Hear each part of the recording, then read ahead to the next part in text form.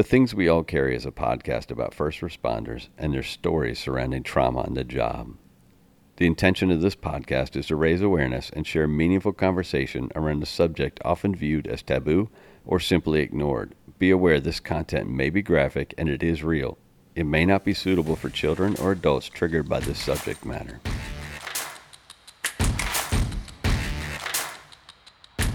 Welcome to episode 68 of The Things We All Carry. I had the pleasure of speaking to Megan Lautz this week. Megan is a registered dietitian and personal trainer. She works for Fairfax County here in Virginia and has her own personal practice as well. She's better known as @RescueRD on social media. Megan has made it her ambition to help first responders with nutrition and the rigors of working these jobs and shifts. According to her bio on her website, first responders face unique challenges when it comes to health. These challenges have inspired me to create targeted, realistic solutions through the life cycle of a first responder's career. I thrive on translating complicated health information into manageable lifestyle changes that fit into an unpredictable shift. Our conversation centers around how to prep for life and meals while on shift and in the firehouse. We also discuss fad diets, caffeine, electrolytes, BMI, and simple tricks and trades to nutrition. A quick reminder to please help us build a community which not only recognizes but supports each other through the struggles and recovery. Reach out through Instagram @TheThingsWeAllCarry or email mystory@thethingsweallcarry.com to offer support and share your story. Please remember to leave a review on iTunes and give a shout out to any first responder you know, love, or care about. Y'all enjoy the show.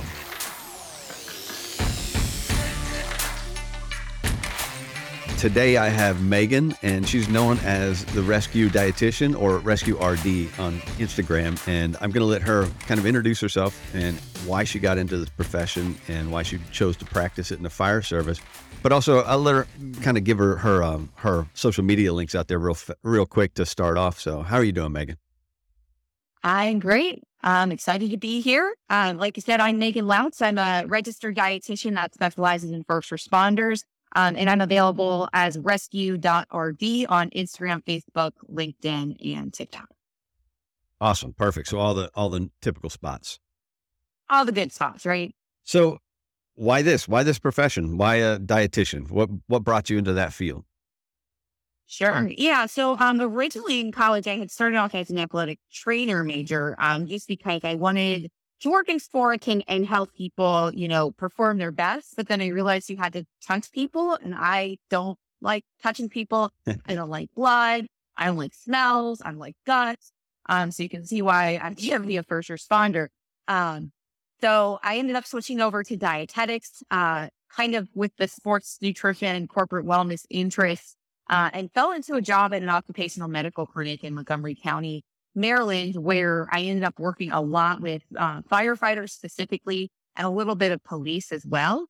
And it just took off from there and just kind of found out that there really aren't a whole lot of dietitians specializing in nutrition to actually fit the first responder lifestyle and tendencies. And instead of trying to put first responders into that box of being perfect 9-to-5 people, I kind of more adjust nutrition to be more specific, not only to the lifestyle, but also the needs and health risks that first responders have specifically. Okay. So you grew up in the area, I'm assuming? Yeah, I grew up in Baltimore and I still live in Baltimore, and I commute to Fairfax, Virginia for Fairfax County Fire and Rescue. I work there full time, which is a bit of a commute, but it's worth it. I was going to say that is a bit of a commute because I know what that traffic can be like. Yeah. Great. I don't recommend, but podcasts, right? Well, that's true. Yeah. All right. So what's a typical day look like for you as a dietitian in a fire service? Sure. So it varies really drastically. So, I prioritize being in the field, kind of like a boots on the ground approach to working with first responders. If I sit in the Hawk Health Clinic and just wait for them to roll in and talk to me, that's just not how that's going to work. So it could be a station lunch. I'll do buffalo chicken wraps or a smoothie demo or a dinner demo. I have done the other day, I was doing a hydration station with the recruits, and they were like, do you want to go into the burn? And I was like, absolutely, I do. So I got to observe in like a basement fire kind of evolution, which was pretty cool. So it really kind of varies pretty drastically. I do a lot of one-on-one coaching, that kind of stuff. And that's what I do in my day job at Fairfax Fire and Rescue. And then I also do consulting through Rescue RD. So I might take some side clients in the evening, do a presentation. Sometimes people take me all over the country. So I'm pretty spoiled. So when you say you do side jobs as consulting from Rescue RD, what does that, is it corporate? Is it fire departments? Is it individuals? What is it? And then Okay. both. Yeah. So sometimes individuals are like, hey, I see this stuff on social media. I really need someone who really understands my job and can give me something a little bit more personalized so I can see the results I want to see. Typically, it's fat loss when people come to me. So how do I lose fat while I'm working shift work and, have a family and I'm getting married or getting divorced and working around that life stuff, right? So sometimes it's like self-pay through an individual, or it's a county calling me saying, hey, we'd love to have you come out either for a wellness day or a presentation or a demo or speak at a conference, that kind of stuff. So you and I will get back to that after we finish recording, because Sure. I have a proposal for you. I have a proposal for you, and proposals. it's nothing I've announced yet, but it's something I'm working on with Stephanie from the 5 After Midnight podcast. Oh, well, I know her well. Exactly. So I she's in assumed my you did. county. Yeah. So it's something that she and I are working on, and we're aiming for the fall. So we'll talk about it. And there's a little teaser for the audience. So I know that you and I have talked briefly. We talked a little bit before we started recording, and we're kind of talking about the issues we wanted to talk about, because I think firefighters face the gamut of issues when it comes to diet and nutrition. Right. And I think most of all, I mean, we all hear these diets and these fads, and you hear someone say, "Oh no, you got to go low carb, or you got to go, Sure. whatever the fad is, if it's intermittent fasting, and it's none of these are ever done correctly in the fire service just because of what the schedule and the job is, correct? Right. So, Yeah, absolutely. Well, and you got to think about the sleep deprivation and the exposure to trauma and all of those things. A normal 9 to 5 is not seeing that stuff. right, exactly. And normal 9 to 5 is probably not up at 2:30 in the morning going, all right, well, I'm up now, so let me grab the ice cream from the freezer that's left over from Right. dinner. Well, and then, of course, there are some 9 to 5ers doing that. We know that. But so course. when we talk about diets and fads, what do you often find amongst firefighters? Yeah. So, I mean, I think most first responders know this. You guys are either on the plan or you are way off the plan, right? And there's really no gray area. The job is extreme. And you guys just have those tendencies to go into extremes. So you guys are also really susceptible to those kinds of plans and that kind of stuff. So, basically, I pretty much see a lot of my first responders, especially as I've been working over the past 5 years, keep kind of bounce from fad diet to fad diet. The most popular ones that I have seen recently, when I started, it was keto. Keto was really popular in like 2015, 2017. Intermittent fasting has been consistently popular. A bunch of different types of plans. But the challenge is that they're getting this from like a social media influencer or like even professionals, they're getting it from their docs at the op health clinic who just aren't even thinking about the job. Like, what happens if you run a box, right? And like, are you going to have the fuel you need to perform optimally? Or is that diet going to impact you and your performance and your energy levels throughout the day? So when you say keto, and I know keto is that almost near, you try to eliminate carbs, and then it's more than that, because Right. if you have too much protein, it actually kicks you out of ketosis as well. Right. And that's a different kind of energy, is what the claim is, correct? It burns ketones and fats instead of off of carbs and sugar. Well, sugars are carbs, but Exactly. and that's the basic science behind it, correct?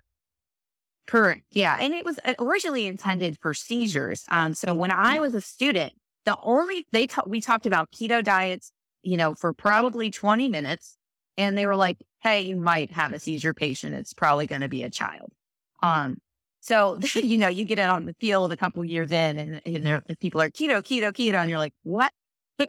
Why are we doing this? So, a lot of people will do it for weight loss. The challenge is when your body eliminates all that glycogen or carbohydrate storage, it also eliminates quite a bit of water, and people can lose between 10 to 15 pounds as they slowly eat away at that glycogen. But as soon as you have a pizza and a beer at your captain's retirement, you gain like 10 pounds. It feels like pretty much over. So the weight fluctuations can be significant, and also the ability to maintain it and stay on it consistently. Like you can't screw up. It's not an option. So it's a very inflexible option for, people who tend to like food. Well, and not only food, but let's face it, firefighters like to drink, and alcohol will knock you out of ketosis. Yep. Because it's sugar, Yep. Correct? I mean, that's... it depends on what drink it is and that kind of thing. Like, if you're a beer person, I would not suggest it. I'm sure there are workarounds. I'm sure there are special products or whatever. But that's where I think people will be like, oh, healthy eating is so expensive. And it's like, it's actually really not. It's just, if you continue to buy hyped up marketed products like the keto bombs that you'll see at the grocery store, it's going to become expensive because you're now kind of falling prey to a lot of marketing. And sometimes that's needed. Sometimes people need those products for health purposes, but I would say most people don't. So ultimately, the intermittent fasting I hear people use quite often as well. Mm-hmm. I hear people go, well, I'm going to work out and then my first meal is going to be lunchtime. And so I can see the inherent danger in that being, if you're not ready for that and you do run that box at 6:30 in the morning and you're not going to eat, you're not planning to eat till noon and you haven't eaten since 6:30 the evening before, well, you're going to be in a severe caloric deficit almost immediately, correct? Yeah, well, right. So that's my concern, right? So when it comes to fad diets in general, if someone came to me at like a firefighter and they're like, I want to try X diet, like intermittent fasting or whatever, I don't say like, no, you can't do that diet, right? Because I think everybody has the autonomy to choose what diets and things that they want to try. And just see how they, it's experiment, see how they feel on it. Because some people do feel better on these diets and they stay on it long term. It's just the percentage is really low. So intermittent fasting is one of those where I do have a lot of first responders who actually do it. But the challenge is if someone is pushing this on you and they're not considering your lifestyle, like you said, if you run a box at 11, are you going to perform as optimally if you had eaten breakfast or had a snack before? And what is the risk of you getting lightheaded or not performing well when you show up to that alarm? So if you choose and you want to do intermittent fasting, my suggestion is to make sure you have some sort of quick carbohydrate source in a go bag on whatever rig you're on. My favorite one is going to be applesauce pouches because you can drink that down like literally in 2 seconds. I know how like unrealistic that sounds when you're like actually getting to play with fire and you're getting your gear on and figuring out how you're going to do the attack and blah, blah, blah, but just like suck it down real quick and it will make a difference. So it's just kind of making those considerations for people on shift work. And also considering maybe a 12 and 12, like a 12-hour fast instead of a 16-hour fast to start. It's funny you say the applesauce because I just saw your post this morning about applesauce as a pre-workout. I love it. It's my favorite snack to recommend. People think I'm a nut no, but that's the truth. So you try to stay away from diets and fads, and obviously you just said that per person it might be very specific, and somebody could get away with it and be very successful on it. But in general, you're saying, hey, let's just eat smartly. Is that what I'm hearing? Yeah. Well, my suggestion is, especially when people come to me, is just reviewing their diet and looking for gaps, right? Like what are the things that are throwing them off and could be either impacting their energy levels, impacting their hunger levels, which can impact how quickly they lose weight if that's their goal, if their muscle mass is a thing. So I'm kind of looking at the overall diet and seeing what the balance is and seeing what's missing. And if I look at a first responder like Food Log, typically the biggest gaps are going to be fiber. For my female first responders, they tend to struggle with protein a little bit more than the male first responders. And then, of course, water is a challenge and just getting the fruits and vegetables. And all of that sounds really simple, like when I just spit it out, but actually changing those behaviors to incorporate those things is very hard for a lot of people. So when you begin a consultation with a firefighter, is that what you start with? Log your food for X amount of days? Sometimes I will. We used to do that when I was with Veritas. We started with a 3-day food log for MyFitnessPal. But then that created like a barrier, right? Like they're like, Like that's just one other thing I have to do. Whereas like, Mhm. it's just easier for them to just just to get them to show up. And then I'll just do a recall. And then I'll ask them to do that for a week or two if they're open to it and it's the right fit for that person. Logging doesn't work for everyone. I know this personally. I used to do bodybuilding and I developed a very poor relationship with logging my food and it made me go a little bit off the reservation. So it's not the right fit for me personally to log every detail. And that's the same for some of my clients. But it is a good tool to get started to just see where your numbers are landing. And especially for a dietitian, then I can actually see like, oh, you had a salad. Okay. Like what was in that salad? And those kinds of things. Yeah, the infamous salads, because we all know what salads. Some can be very healthy. Right. Some can be a fat bomb and loaded with sodium and Right. sugar. Correct. And so, and you sometimes that's what you want, and that's fine, But again, when that's an every single day thing, and it's like 2,000 calories for a salad, it's like I would have rather had a burger. What are we doing here? So So you kind of segueing from diets and fads. mhm. I can imagine that some of those might lead into some sort of eating disorder that might be prevalent in the fire service. And are you seeing Sure. that in the fire service? Yeah. So it depends. I would say, so disordered eating. I wouldn't say I see a ton of like really like it's pretty rare I see something dangerous enough that I'm like, please go see a doctor kind of thing. It's just some just maybe learned behaviors, things people pick up from social media, from their parents and those kinds of things. The one I would say I probably see more of is like that binge eating. And it's not necessarily binge eating disorder where it's just like going grossly out of control. It's a lot of times what will happen is people will, oh my God, they realize they gained the 20 pounds from recruit class overnight. Like they haven't felt it over the past 5 years or 10 years. And they just feel very uncomfortable. So the knee-jerk reaction is to slash their calories in half or lower. And then they have no energy. They feel like crap and it leads to a binge. And then they're bloated again and they keep this like weird yo-yo thing. So a lot of times when people come to me, I actually start them pretty high calorie and they're like, why is this so high? Well, the reason it's so high is I need to be consistent on that first before we make any hard moves. Plus, I want you to lose weight on the highest amount of calories possible so that when you hit a plateau, I have somewhere to move from it. But yeah, I would say the biggest one I would see is probably like that, like restrict, binge, restrict, binge. And it can really mess with people mentally. What about overeating? I You know, just in general, like, without the fluctuations. yeah, I mean, because we all sit down for a firehouse meal and I can Oh yeah. guarantee you Mhm. not none of us, most of us aren't, restricting on a day-to-day basis, but then we sit down and we're like, oh man, that third serving of tater tots sounds pretty damn good. You know, Mhm. I Mhm. see it. I imagine you see it all over the place. Sure. Well, and the hard part about that is people are like, oh, firefighters, just like stop overeating. And it's like, excuse me, do you run 4 cows after midnight? Like, who are you talking to? Sorry, I get angry about it. But it's, ship work actually makes it a lot harder to regulate your appetite. And there is evidence to support that. When you do not get like at least 5 or 6 hours of sleep a night, ideally, consecutive hours, which is very hard on shift work. We see an increase in ghrelin, which is a hunger stimulating hormone, and a reduction in leptin, which is a hunger like quenching hormone. That's not the right word. But So having a moment. is it a hormone that tells you you're satiated?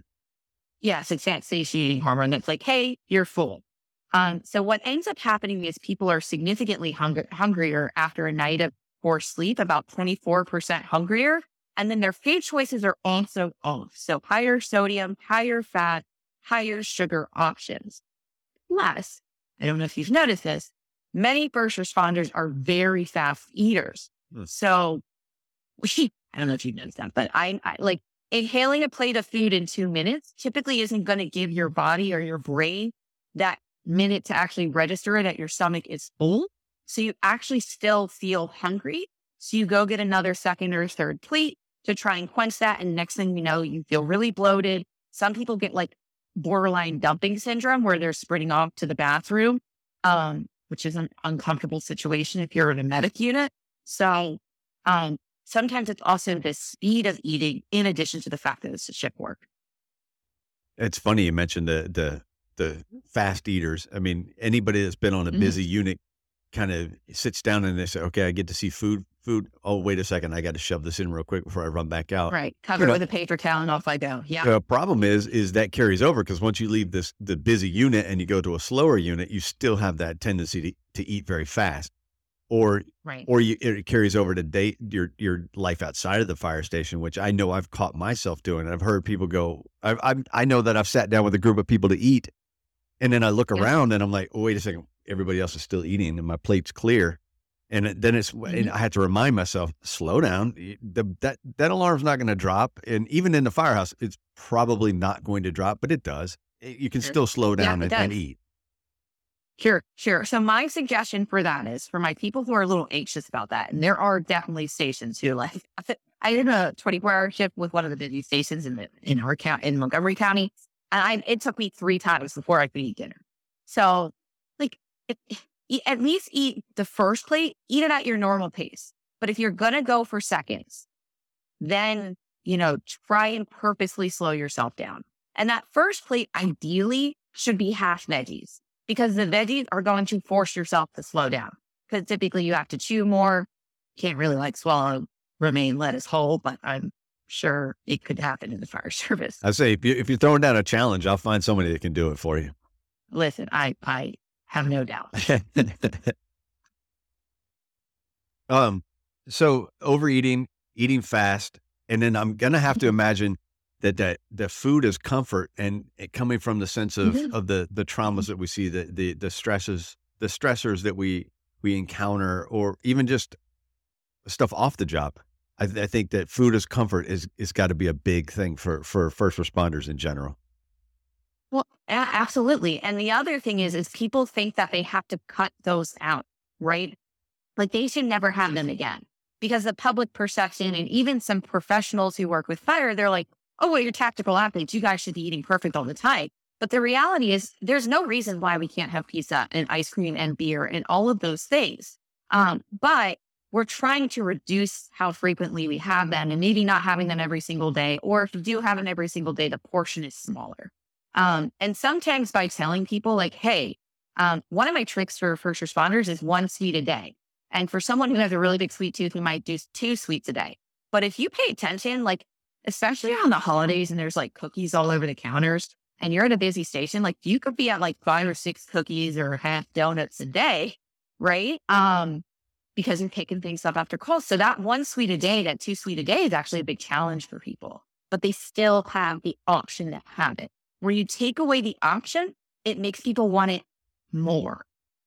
So yes, certainly the mental health side impacts the food choices in addition to the shift work impacting the food choices. So if someone is like, they can't stop, like they're coming to me and they're like, Megan, I just can't, it's the 3rd, 4th, 5th, 6th session. They're like, I still can't do this. And I'm like, hey, it might not be me who needs to help you anymore. We might need you to go work with a behavioral health provider because it sounds like there's something underlying going on here. Whether it's, trauma they haven't really worked through yet, whether that's from work or from their childhood. Because our parents, while they might have had good intentions, certainly impact how we see food and how we enjoy food. So some of that stuff might be more of the mental health side of the house. And I just refer out.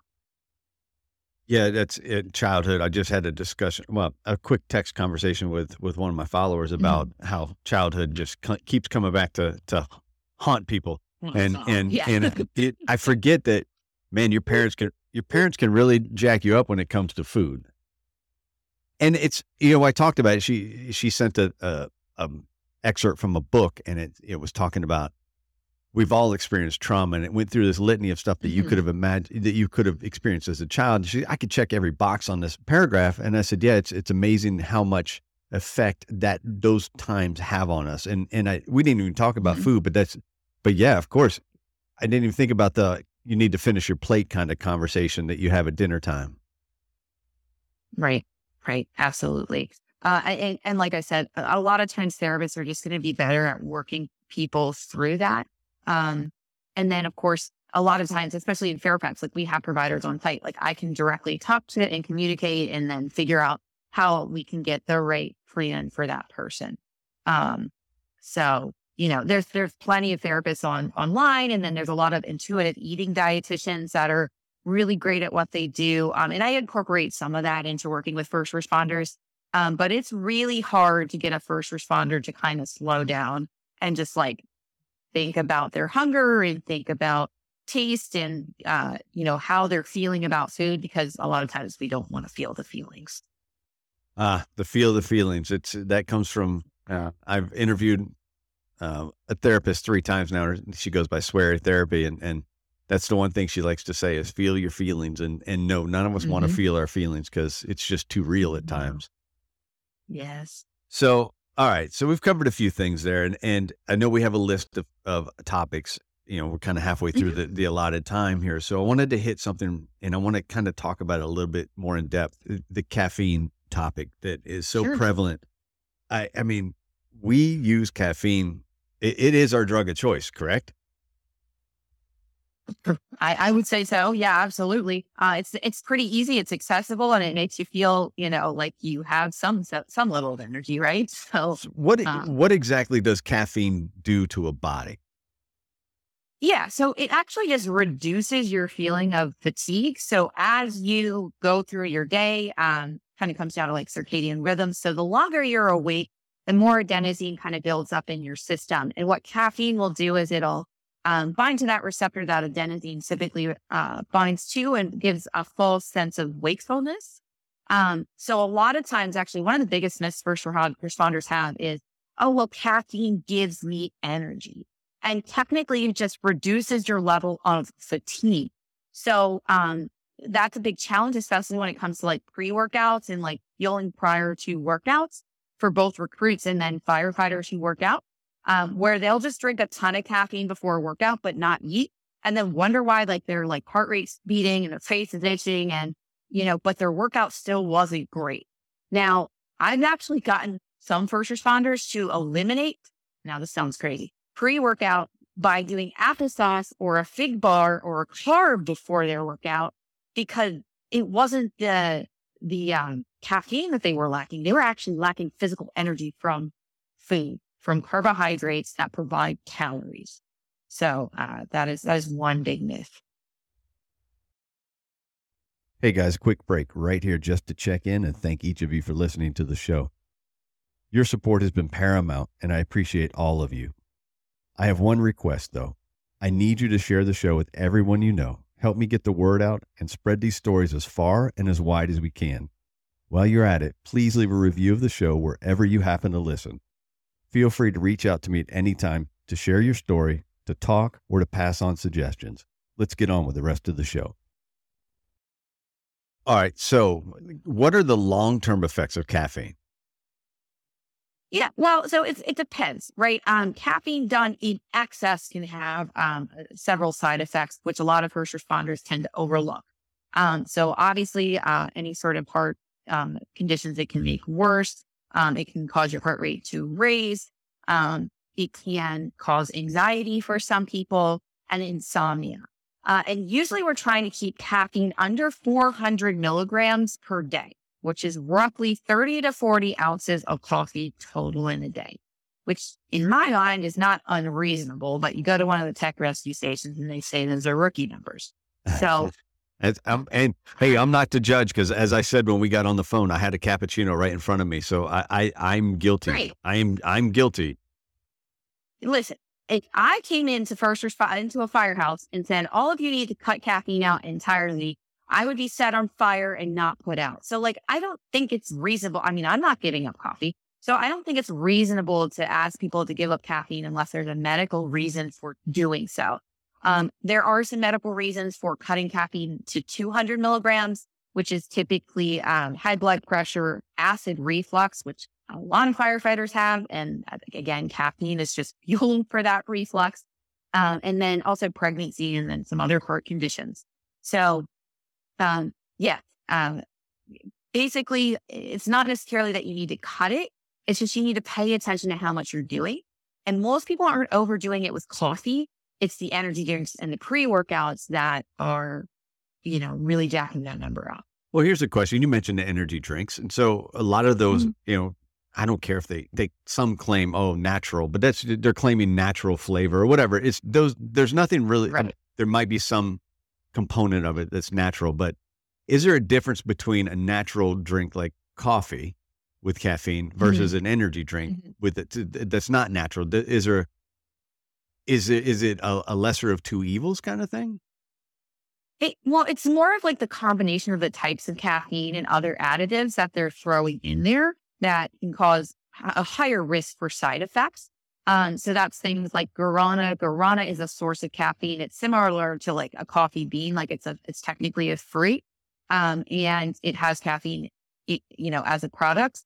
Guarana is actually banned by the NCAA. So, which, is not necessarily important for firefighters, but if you had a kid in sports who's about to go play college ball, then that's a serious consideration, because Celsius is a big one right now that has guarana in it. Yerba mate, green tea extract, and a lot of these energy drink companies will just like jam a bunch of things together. We just don't know what those effects are. And also the mixing of different types of energy products. So it could be one of those Gen Z rappers whose name I can never remember or pronounce. Actually went to the hospital recently for having 2 cups of coffee with a fat burner. He took 2, I think, hydroxycut pills. And what a lot of people don't realize is those fat burners or the thermogenics, that all of the fitfluencers are shilling out on the internet. The reason they're thermogenic is because they're really high in caffeine. So it could be 300 milligrams of caffeine in there. For them to not even do what they say they do and cause, they're not effective for fat loss. They're really effective at causing, side effects in hospital visits, though. All right. So you say 400 milligrams is a healthy dose of caffeine. Mm-hmm. I know that I probably consume more than 400 milligrams across the course of a day, especially on shift. And you mentioned the things that you can do to increase energy as opposed to decrease the feeling of tired. And because caffeine does just that. It decreases the feeling of tired.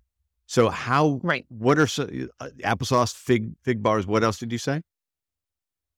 So prior to work, just having a carb prior to your workout. Okay. So that some of the more portable options is applesauce, fig bars, Clif bars, RX bars, those kinds of things. And then other than that, the best way for energy is to kind of dial in, and this is going to be the most difficult thing for firefighters, dial in sleep, correct? Sleep and nutrition as well. Sometimes the intermittent fasting actually makes people more tired and feel like they have less energy. But they're so stoked on the weight loss or so enamored by whatever marketing is around that, that they overlook that they feel like garbage. So paying attention to that. And then the one other thing too is the timing of your caffeine. So typically we want to stop it at no later than 4 p.m. if bedtime is 9 p.m., just because caffeine has a half-life of 4 to 5 hours. So you're still going to have half of that caffeine in your system after 5 hours.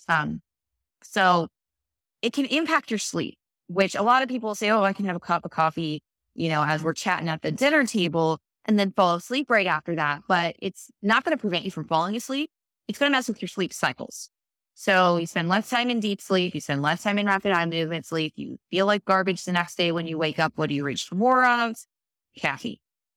So timing of caffeine is also pretty important there as well. The coffee is always on. Oh, yeah, I know. Yeah, if you can get your rookie to switch to decaf after 2, that's the ideal. But I also know I get a lot of crap on the internet for you are out here. You're just all in the mood for violence. I get it. All right. Listen, I usually wake up and choose violence. It's the only way I can take anyone else. So. All right. So is it safe to say, and correct me if I'm wrong, is it safe to say get your caffeine in as natural a state as possible, i.e. tea or coffee, and then limit the amount and then make sure that you kind of schedule those caffeine breaks. So prevent it from being after 4 o'clock or close to bedtime. Correct. And then the only other thing I would add to that is from working with firefighters for 5 years, I don't actually think it's always realistic for every fire. Like, we're never going to see a department that just eliminates, energy drinks and pre-workout supplements entirely. I personally don't see that as realistic. However, if you're not going, I don't recommend pre-workout. I don't recommend energy drinks. If you're going to be like my husband and ignore me entirely when it comes to that recommendation, then my recommendation is to keep it to under 400 milligrams total in a day. So ideally with less than 200 milligrams of caffeine per can. So that knocks out Bing, rain, Celsius heat, a lot of pre-workout supplements now. So, actually, I've gotten to this really sad point in my career where when people are trying to cut back on caffeine, I will recommend Monster or energy drinks. I'll recommend Monster because Monster and Red Bull, the sugar-free versions, both have like between 140 and 160 milligrams of caffeine a day. So it's a stepping stone down to cut caffeine from the Bangs, the Rays in half while still giving the, feeling the routine of having, an energy drink or something like that. So it's actually one of my tools to help people pull back on their caffeine intake without the crazy headaches and the mood swings and the flu-like symptoms that can come with cutting out caffeine. Yeah, that was going to be my next question. If someone comes to you and does say, hey, I think I need to cut it out, what is the process and is there a way to kind of defeat that? And so that's one way. It's kind of the step down method. And then what else? Just tons of water to kind of flush it out a little bit, or what do you suggest? I wouldn't say it's like needed to be like your body's going to process it, eventually. But in terms of, I don't think, again, there's a need to cut out caffeine entirely unless there's a medical reason, of course. But sometimes I have worked with people who are at 1,200 milligrams of caffeine a day. And the way people tend to get to that is, okay, you add one energy drink in the morning that doesn't work anymore. You build a tolerance. You add another in the afternoon. Now your workout sucks. So you're going to add a pre-workout supplement. It starts to build and build and build and build. So looking for those lower caffeinated options is going to be your best bet. And then of course, switching ideally to some of those more natural sources like coffee, or tea would be a better option as well. There, you need to look at your sleep, look at your diet, look at your exercise routine, check out the mental health. I know this sounds like a lot of things. That's like, oh, but like those are super important things. The other one thing I want to mention when it comes to caffeine is a lot of people will be like, okay, I need to cut it cold turkey. I really don't recommend it because, and of course, this is a little anecdotal. I'm not a mental health professional, but there is some evidence to support that caffeine boosts mood.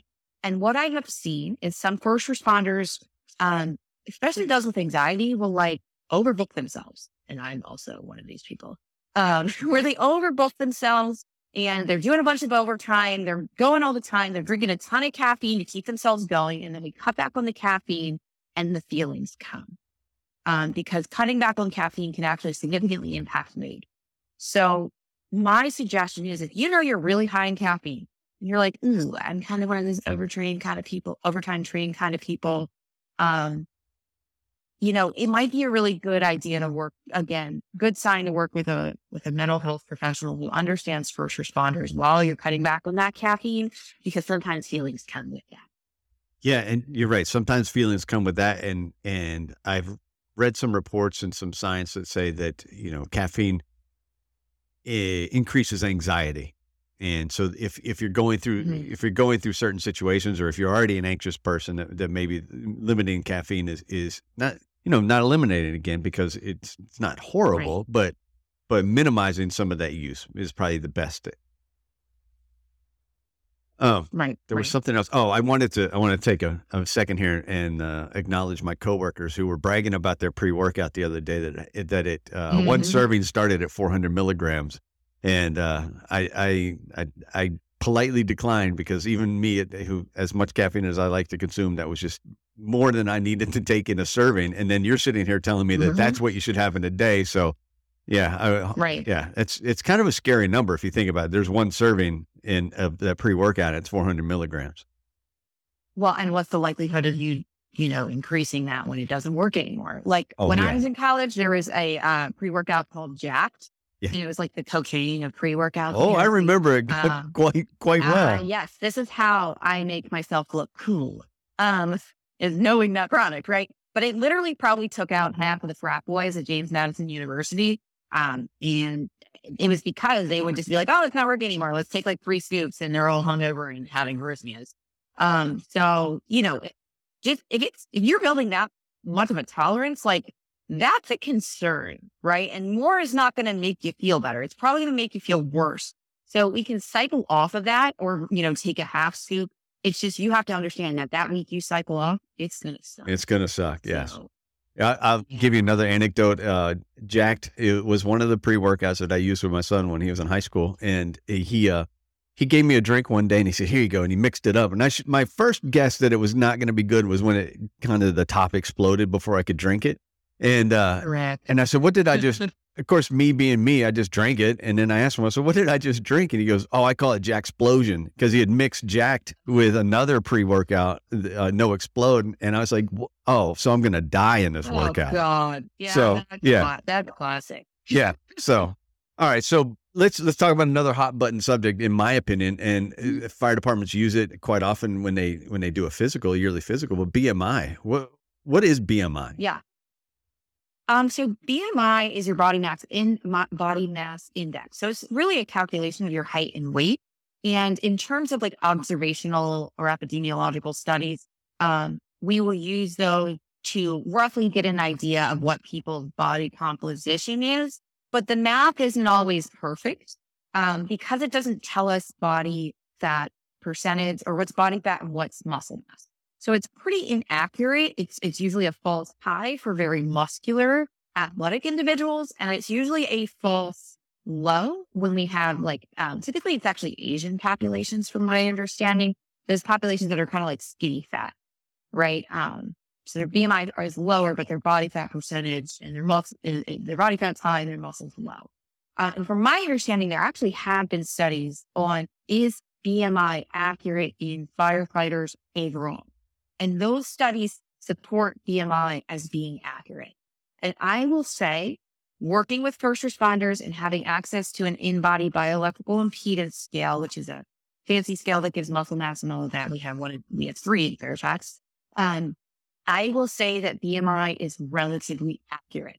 However, there are outliers and there are individuals who will come to me with a obese BMI over 30, but they're 15% body fat as a male, which is really good. And their muscle mass is really high. So I'm not sure what your opinion or thoughts are on that, but, it depends on the individual when it comes to BMI. It's funny because it seems like a lot of this it depends on the individual. Correct. It always is. And then with I always say with the flavor of your first responder, right? And that is completely different from the 9 to 5. So, it's just hard when you go on the internet. I do have individuals where BMI is high, but their body fat looks really good. And we're like, okay. And just for context, if you get your body fat percentage tested, if you don't have that at your county, F45s, like, those, I think it's Mark Wahlberg's gym. I don't know. F45s actually or some CrossFit gyms have in-body scales typically, and they'll charge you like $25 to use it, which I think is relatively reasonable. And you can get an idea of where your body fat is. For men, we're looking at under 25%. And for women, we're looking at under 32% for general health. But that's actual body fat. That's not BMI. Correct. Body fat percentage. And a novice question, but do they often run similar to each other? Well, you know what I'm saying? Like if you're 30% body fat, or maybe that's a silly question. Is your BMI going to be 30? You're right. I don't know. Really? No. So I think that my understanding is that's what BMI is intended to say. If you're at 30, you're over, actually, no, I don't think it is. No, I don't think they correlate at all. Okay. I'm probably sounding pretty dumb to some of the health professionals, but it's Friday. Oh, I sound dumb to people all the time. Trust me. Yeah, that's it. I'm used to it. I mean, I make a fool out of myself on the internet all the time, That's why I ask the questions because I don't have to answer them at that point. But yeah, no, I would say body fat's usually what I go with firefighters, right? If I have to BMI, but I don't love it. So we have a few things left on this list, but I also know that you have Sure. an appointment at 3:30, and so I know Yeah. that we're kind of pressed for time, and that was kind of on me because my Cool. computer decided to reboot before we even started the interview. I really want to talk about this eating for potential fires or potential high acuity calls where we're burning a lot of calories, because I think that as firefighters, we eat like we're always going to run that 2-alarm fire. And there's no need to always eat that way. So what is it that you think we need for those fires, and how do we get that without overeating? My suggestion is just to have a go bag at all times, because you never know what type of calls you're going to be on. Like if you're stuck on a gas leak in the middle of July, like if 3 hours is going to feel really rough standing there in gear, right? So it's probably better just to have some sort of go bag available so you have backup steps. And typically that go bag, I like to include at least a protein, some sort of rehydration solution, whether that's water, liquid IV, sports drink, whatever, for rehydration solutions, and a carbohydrate. So, because those are the 3 things that you're looking to replace if you do get to run a box or you do get to do something highly intense is protein, carbs, and fluid, after those alarms. Oh, and then examples. So what would I pack in that go bag? Well, number 1, I recommend Amazon actually has like a little lunch bag that has like a buckle clip that I think is great because you could probably just buckle it onto something in the rig. And then something that has like a temperature controlled thing. For protein, you could do chicken or tuna packet.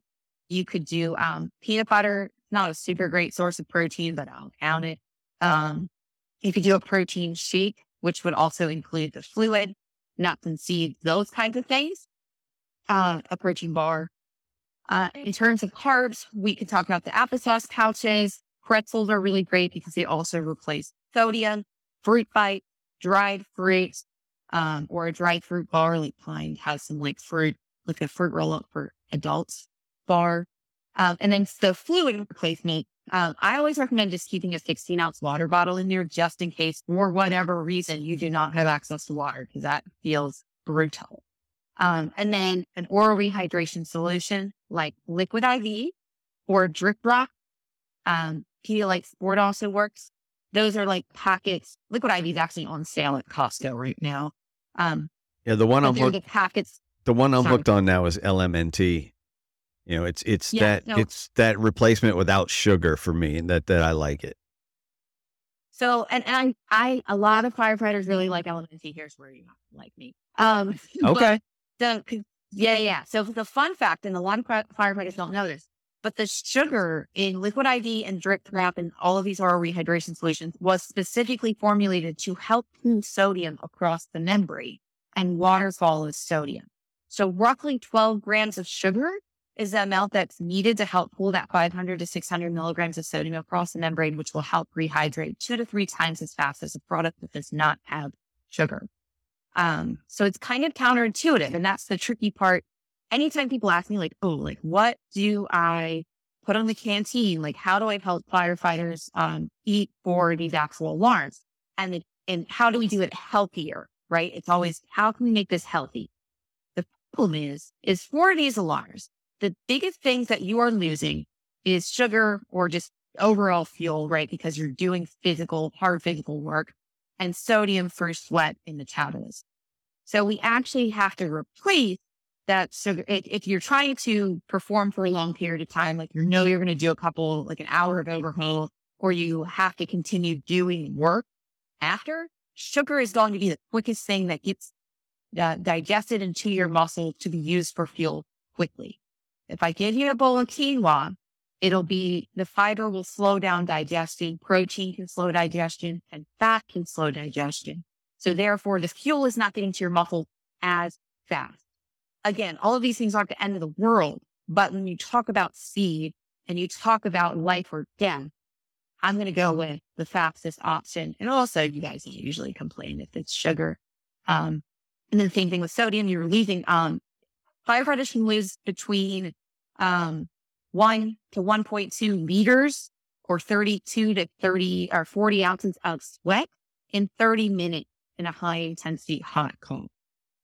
1 liter of sweat can be between 800 to 1800 milligrams of sodium. So it's significant losses.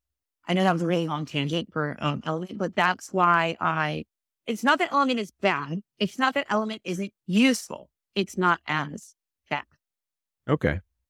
No, it makes sense. I did not know that about the sugar, that ratio to increase to bring the water in fast, or the hydration in faster. Yep. So oral rehydration solutions like Drip Drop and Liquid IV, that's what they're technically called, is an ORS product. It was actually developed for the cholera epidemic, where they couldn't get IVs to certain areas. Right. So some doctors, put their noggins together to figure out what formula will treat mild to moderate dehydration in areas that don't have access to IVs therapy. So, that's what that was developed for. You can actually make your own through like orange juice and salt, but it tastes pretty rough. And it's also not very portable.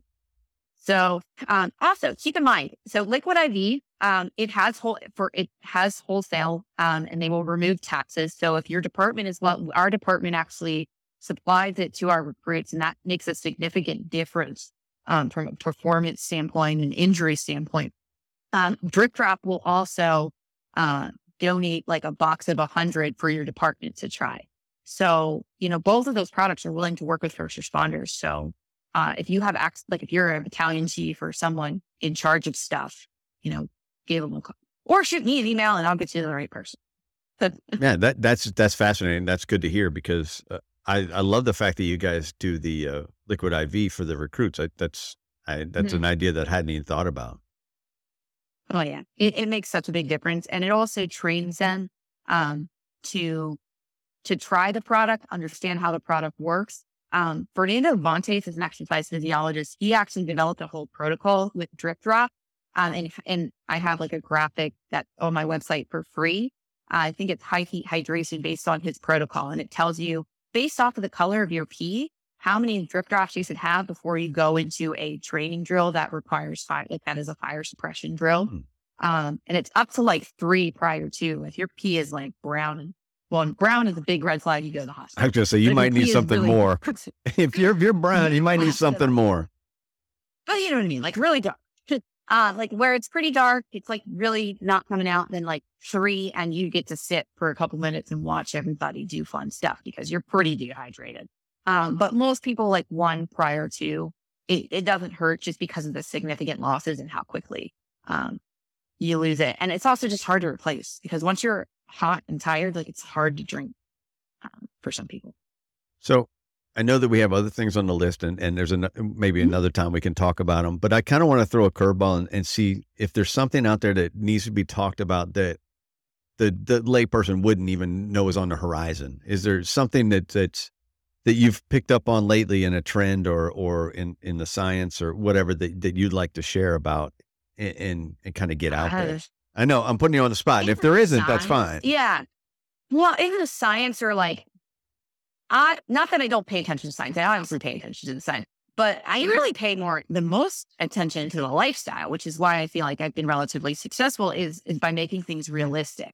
And, with that, like one of the big things I've noticed lately that's been gaining popularity is that carnivore diet, which is concerning to me, which is basically a diet where you just eat meats and you don't do any vegetables. And the concern is that veggies have some sort of anti-nutrients and carbs have some anti-nutrients that are bad for health. And yes, they have phytates and oxalates. And if you have an oxalate kidney stone, yeah, we're going to cut out oxalates because your body's not it's making kidney stones and those hurt like hell. So, but for the general person, like those things aren't really a concern, right? So that's really concerning for me. Like a carnivore diet is probably the only one that I would be like, no, don't do that. Because what are the 2 highest health risks for first responders? Heart disease or sudden cardiac death at a fire, or cancer. And veggies and fruit, plant-based foods are really important to add into your diet because they're so high in antioxidants, which are those things that can help clean out free radical exposures, that you guys have daily to chemicals and pollution and even gear, all of those things. And antioxidants actually help neutralize free radicals by giving an extra electron to them. And then that way the free radicals don't try and scavenge an electron from healthy tissues. So, while there are, sure, I'm sure you could have some health benefits from the carnivore diet, but it's missing so much from a nutritional standpoint. Vitamins, minerals, fiber is really hard to get with that. So a lot of times people are hungrier. It's just my number one, probably not just idea diet right now. So stay away from carnivore. Yeah. All right. Yeah. And also, typically the people promoting that also are promoting $200 worth of supplements that you have to buy in order to do it right. And it's a whole thing. So. And you talked about the vegetables, the fruits and vegetables having antioxidants in there. And I know one thing that I use to get, and maybe this is not right, I'm not sure, but one thing I use to get some quick fruits and vegetables in is like Simple Greens, or I use Optigreens from First Form. What's your thought on that? Is that valuable, or is that a gimmick? No, I hate vegetables, but I try to eat as many as possible. Yeah. Well, and I know people are rolling. Yeah. Some people that know me well are rolling their eyes right now. I have like 4 that I have on my normal rotation, but that's what I do. Sure. No. I don't. So here's the thing. I don't hate it, but I don't think it's a replacement. So like if someone is not going to eat vegetables, we all know that one captain who's going to pick the onions out of any mixed dish, no matter how much it's not. Then yes, it's probably going to help replace some things, but it's kind of like a fancy, more expensive multivitamin. So it's still not going to have all of the things that, a fruit or vegetable will have, even if it's condensed down to a really small amount, right? So it's not bad, but it's one of these kind of like, if you have disposable income things, and not everybody has that. So it's bad. Okay. If it helps. So it's not and I don't use it as my sole source of vegetables. I hear what you're saying. It's a supplemental thing. Yeah, it's not a bad thing. It may have some benefit, but it's probably not. Some people report that it helps, and this is completely anecdotal. I don't have evidence to support it, that it actually helps regulate your gut a little bit, which if it does, fantastic. But I don't have evidence to say that actually is. I'm going to guess that we could go into about an hour-long discussion on pro and prebiotics as well. And yeah. So that's maybe a topic for another time we talk, just because we're going on about an hour now. And I said, I know you have your appointment coming up at 3:30.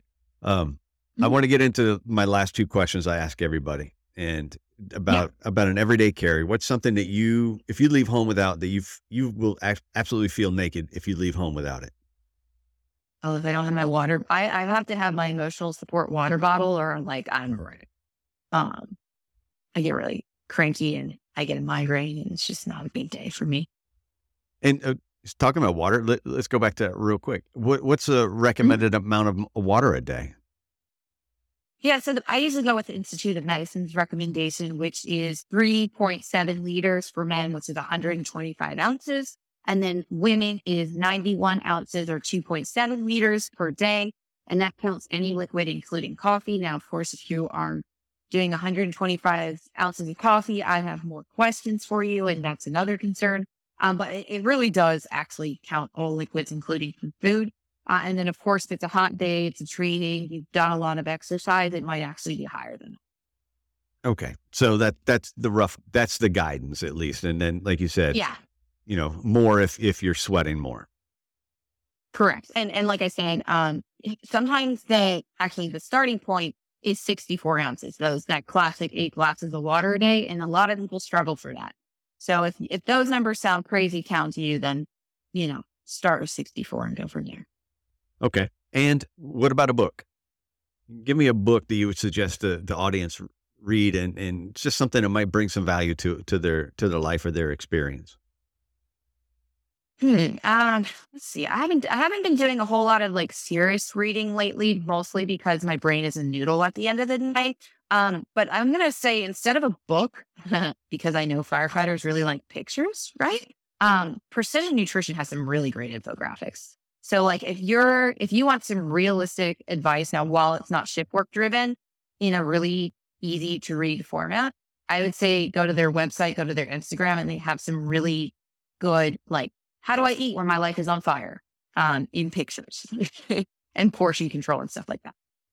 Okay. So I understand about the book thing, because I'm telling you, you get caught up and you lose track of a day, and it's probably the last thing you want to do is sit down and hold something and read at the end of a long day. Currently it's all murder books. And I don't think James Patterson is what you're really looking for. I don't know. I call that stuff brain candy. I've got some myself. And so it's exactly what you need sometimes to unwind at the end of the day. I don't think there's anything wrong with that. I think that brings value in a different way, Listen, I work with firefighters all day. The first thing I want to read is a book about murder. All right. So again, remind everybody where they can find you and kind of what you do. Yeah. So again, I'm Megan Lautz. I am a registered dietitian specializing first responders. I have an Instagram, Facebook, TikTok, LinkedIn, rescue.rd at rescue.rd. And then on my website, you can actually get a free recipe book. And that recipe book has 27 recipes for station dinners, $5 to $6 a head for shifts of 6, 10, and 14, half a pound of protein per person with leftovers for your next shift. And it seems to be going, it's pretty well received in Fairfax. I've gotten some good feedback. The Cajun chicken pasta is pretty well received. And that is free on my website. And there's also several free hydration posters that I made for Fairfax, and they let me put on the website for free as well. So that's rescuerd.com. Awesome. Well, I thank you for the conversation. Thank you for being patient as I had the technical difficulties at the beginning. And no problem. We're going to wrap it up for today. And then, like I said, I still want to talk to you about something that's coming up in the fall. So, absolutely. Awesome. Well, thank you very much. And we're out. Thanks for listening to another episode of The Things We All Carry. Head over to the website, thethingsweallcarry.com, for show notes, resources, and to sign up for the newsletter. Until next week, take care of yourselves and remember to check in on each other.